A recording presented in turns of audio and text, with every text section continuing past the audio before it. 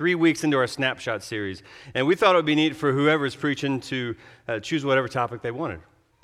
Maybe it could be a certain passage from Scripture that we think would be helpful to you, or we could choose something maybe from our present culture and discuss it through a biblical filter.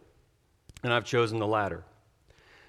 So I don't know if I just haven't been paying attention or what, but there seems to be a lot more voices out there vying for our attention. And so many causes that you could join. Now, if you're like me, you've been excited about one cause some time in your life, whether it was maybe a tax proposal that really got you hot, or a local political race, or animal cruelty, et cetera, et cetera. But today, my snapshot, I thought it would be a wonderful time to teach on the cause of Christ and its implications on every other cause that's out there. So why do people join causes? You know, if you're part of a cause, why did you join? Was it to make a difference, to be a force for good in the world? Was it because you wanted to be a part of something bigger than yourself? Maybe you wanted your life to matter. Maybe you crave community, just to be around other like-minded people. Maybe as a Christian, you just saw it as a natural extension of your faith. Or maybe you just wanted to do something, and the activity gave you fulfillment. But there are millions of people in the world that for one reason or another, whatever that is, they pour a lot of time and energy into a certain cause, whether they are Christian or not. Now, in religious circles, we don't call them causes. We call them, what? Missions, yeah.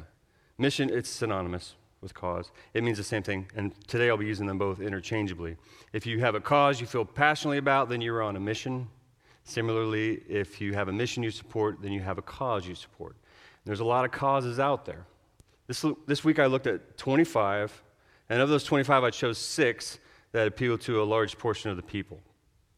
And they are abortion, animal rights, environmental, politics, race equality, and women equality. Now, all these causes matter a great deal. But I submit to you that all of them pale in comparison to the cause of Christ. Now, before I go on, I should probably define what I mean as the cause of Christ. So the mission of Christ or the cause of Christ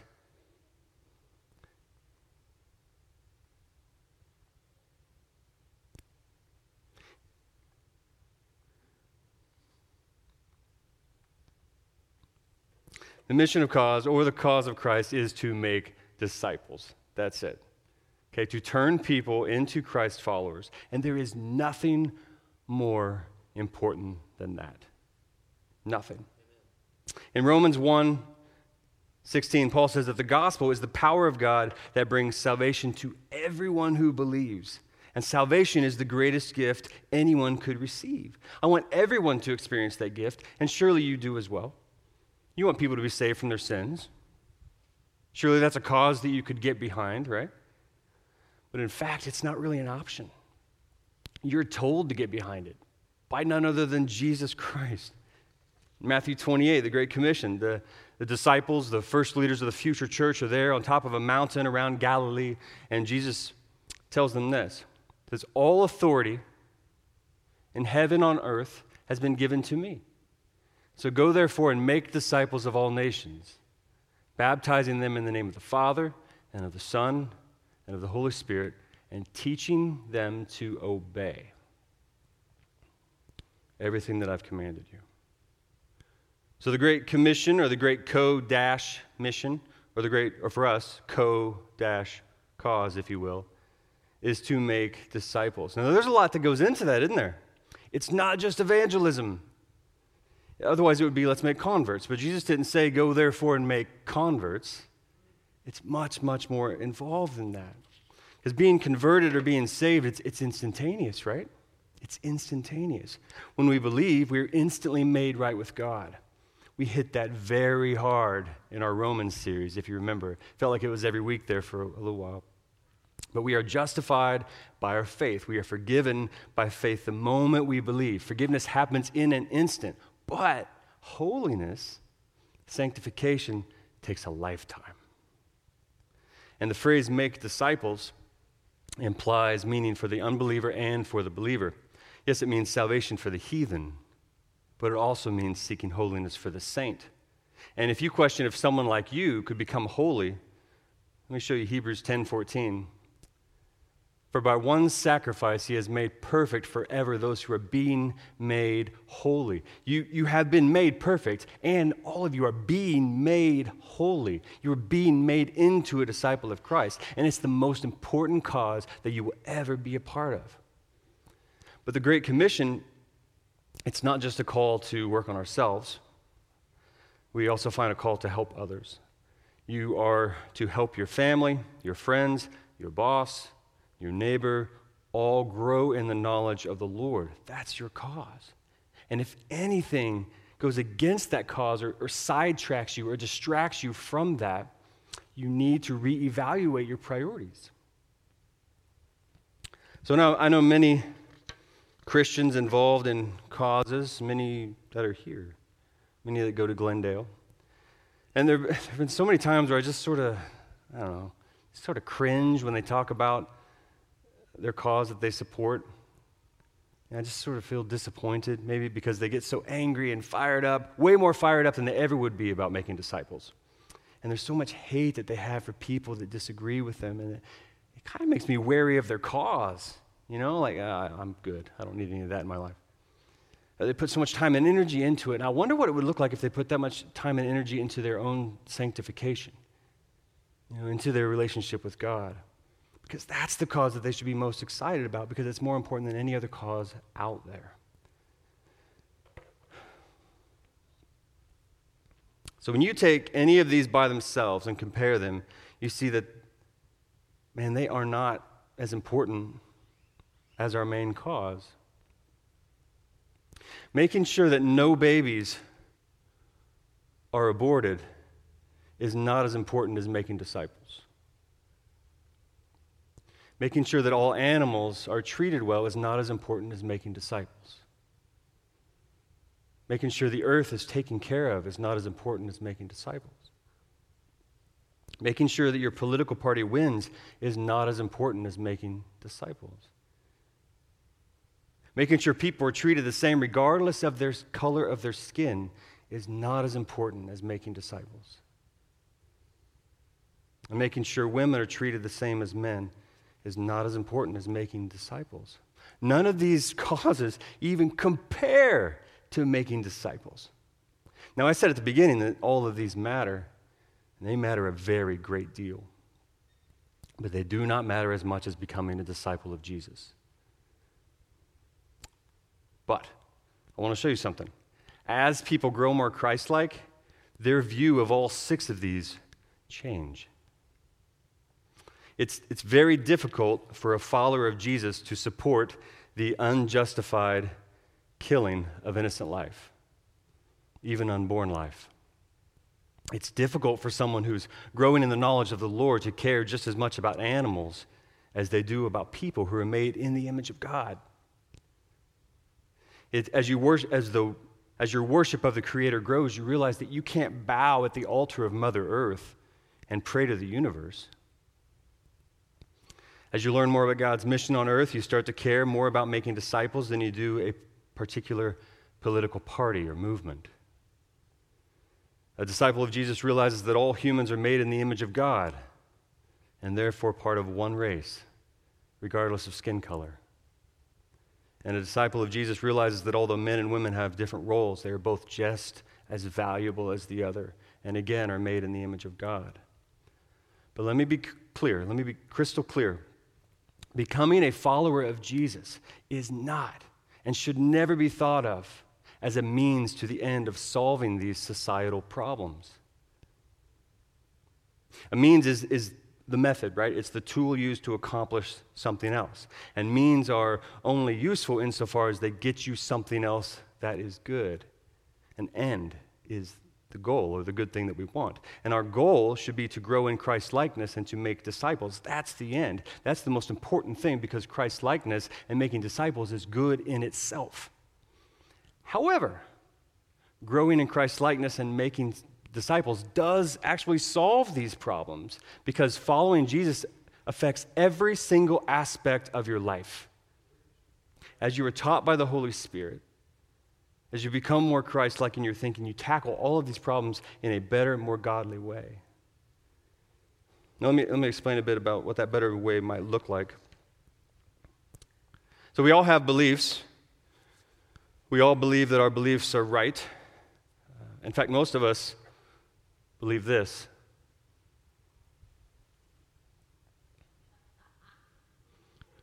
If the world would just see it my way, all would be well. Because your way is right. Otherwise, it wouldn't be your way. You wouldn't choose a lesser way to be your way. No, you choose the right way, and your way is the right way. And once you understand that your way is the right way, you're faced with a choice. Do you talk about your way, or do you not talk about your way? And if you choose to talk about it, then how you talk about it greatly matters. So let's say you choose a cause, you start to talk about it around your friends, your family, you don't get a whole lot of resistance, but then you spread out to your coworkers, or you spread out to social media, and you get some resistance that you weren't ready for. Now what do? This person doesn't believe what you believe. Worse yet, this person doesn't even care what you care about. And so how do you respond? And this is where many people start to break down. They are great at making their beliefs known, but they are terrible at defending those beliefs in a godly way. You see it all the time. Someone starts to rant about their cause or maybe post about it online, and someone fires back, and then the first person, seemingly taken off guard, begins to degrade the other person, and then it just tanks, right? It just goes downhill. If you are willing to talk about or get online and post your beliefs, you must be prepared to give a response. And as Christians, that response must be in a godly manner. I'm going to say that again. If you are willing to talk about or post your beliefs, you must be prepared to respond in a godly manner. So instead of trying to shut down anyone that has an opposing view, instead of yelling louder or using all caps and multiple exclamation points, instead of being condescending and patronizing, instead of slandering them or trying to rally people to your cause, instead of vandalizing something that they own or trying to cause them physical pain or even plotting to end their lives, instead of those things, act like a disciple of Jesus and respond in a better and more godly way because you are called to something greater. And as Christ followers, you shouldn't respond like the world does. We have a different set of rules. And a conscience that's constantly being coaxed and taught by the Holy Spirit, we should act differently. In 2 Timothy, don't have anything to do with foolish and stupid arguments, because you know they produce quarrels. And the Lord's servant must not be quarrelsome, but must be kind to everyone who agrees with them.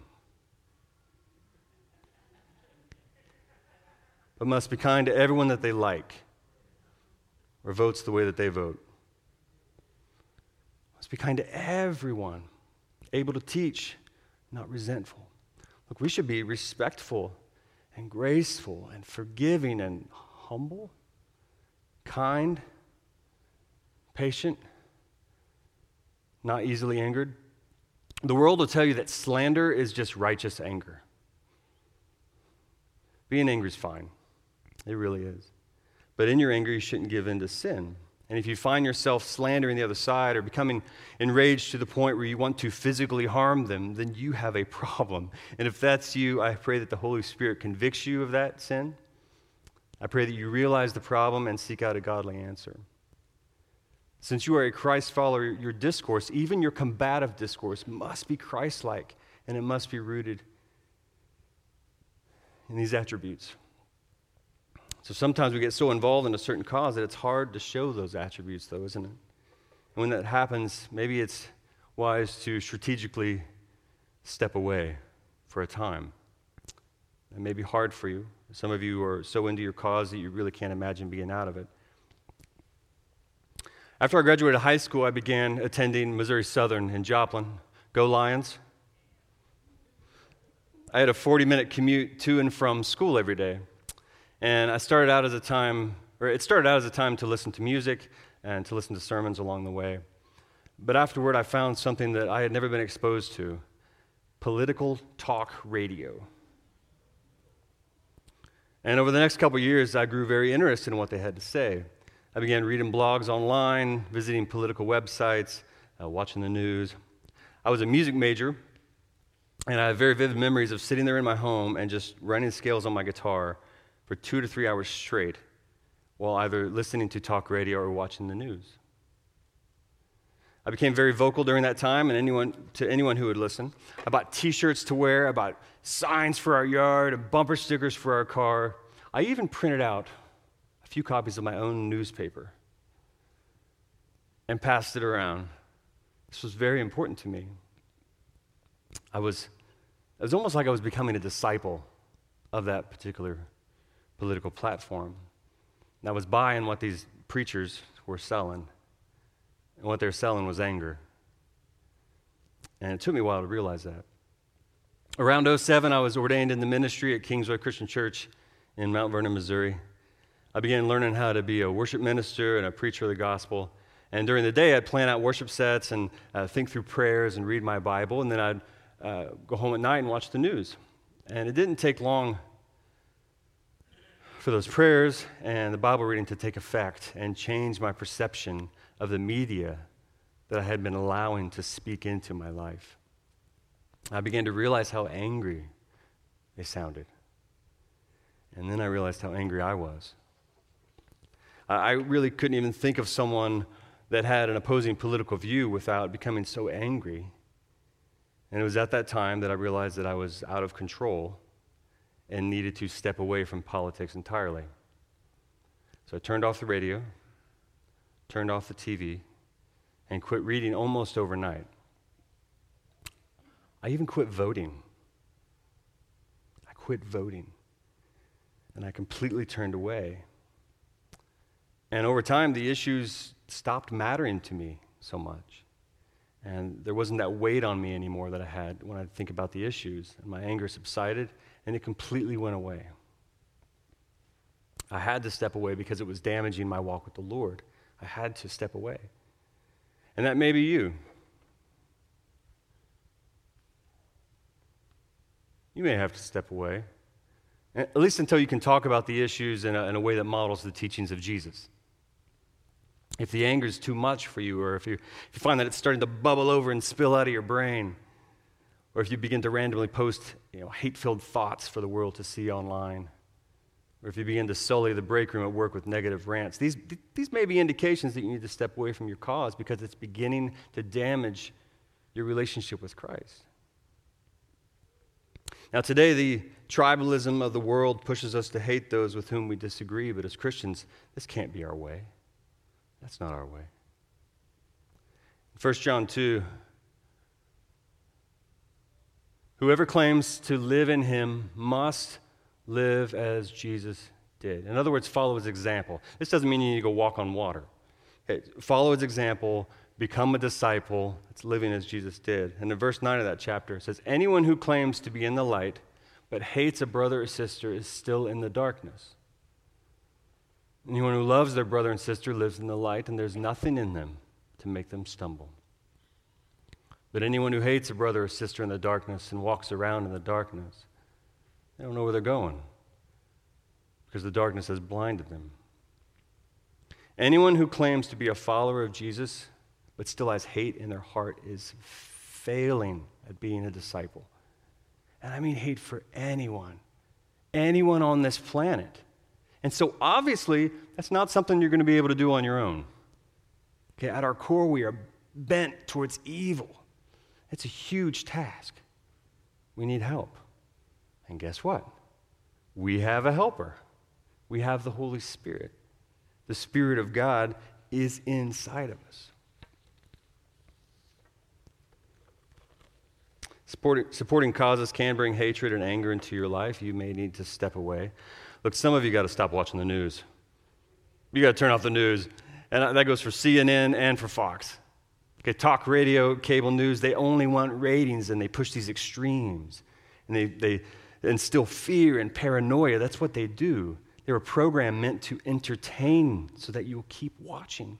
And some of you become so angry watching the news that you just need to turn it off. Some of you got to get off social media because you are not handling it well. I read your posts, so does your 5th grade teacher, so does your little nephew, so does your postman. You are not handling it well, and you may need to take a break for a little while. Some of you are so involved in a cause that it's beginning to change who you are.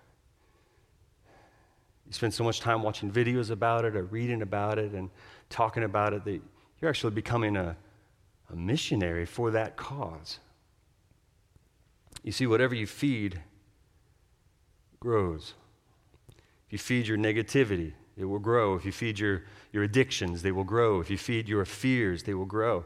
And some of you are becoming less of a disciple for the cause of Christ and more of a disciple for another mission. And because of that, you may need to step away at least for a little while. I'm not telling you to pull away from any of these causes forever. Please understand that. But you may need to stop caring for a little while, at least until you can see straight again. But while you step away during your Sabbath, if you will need to replace it with something holy. Otherwise, you will be right back in the same boat. You will need to feed your faith. You will need to put time into your relationship with God and let Him heal your wounds. Let Him teach you that vengeance is His and He's going to take care of it. Let Him teach you how to rest and how to have peace. Let Him show you where hope even comes from. And then after a time, maybe you get involved again.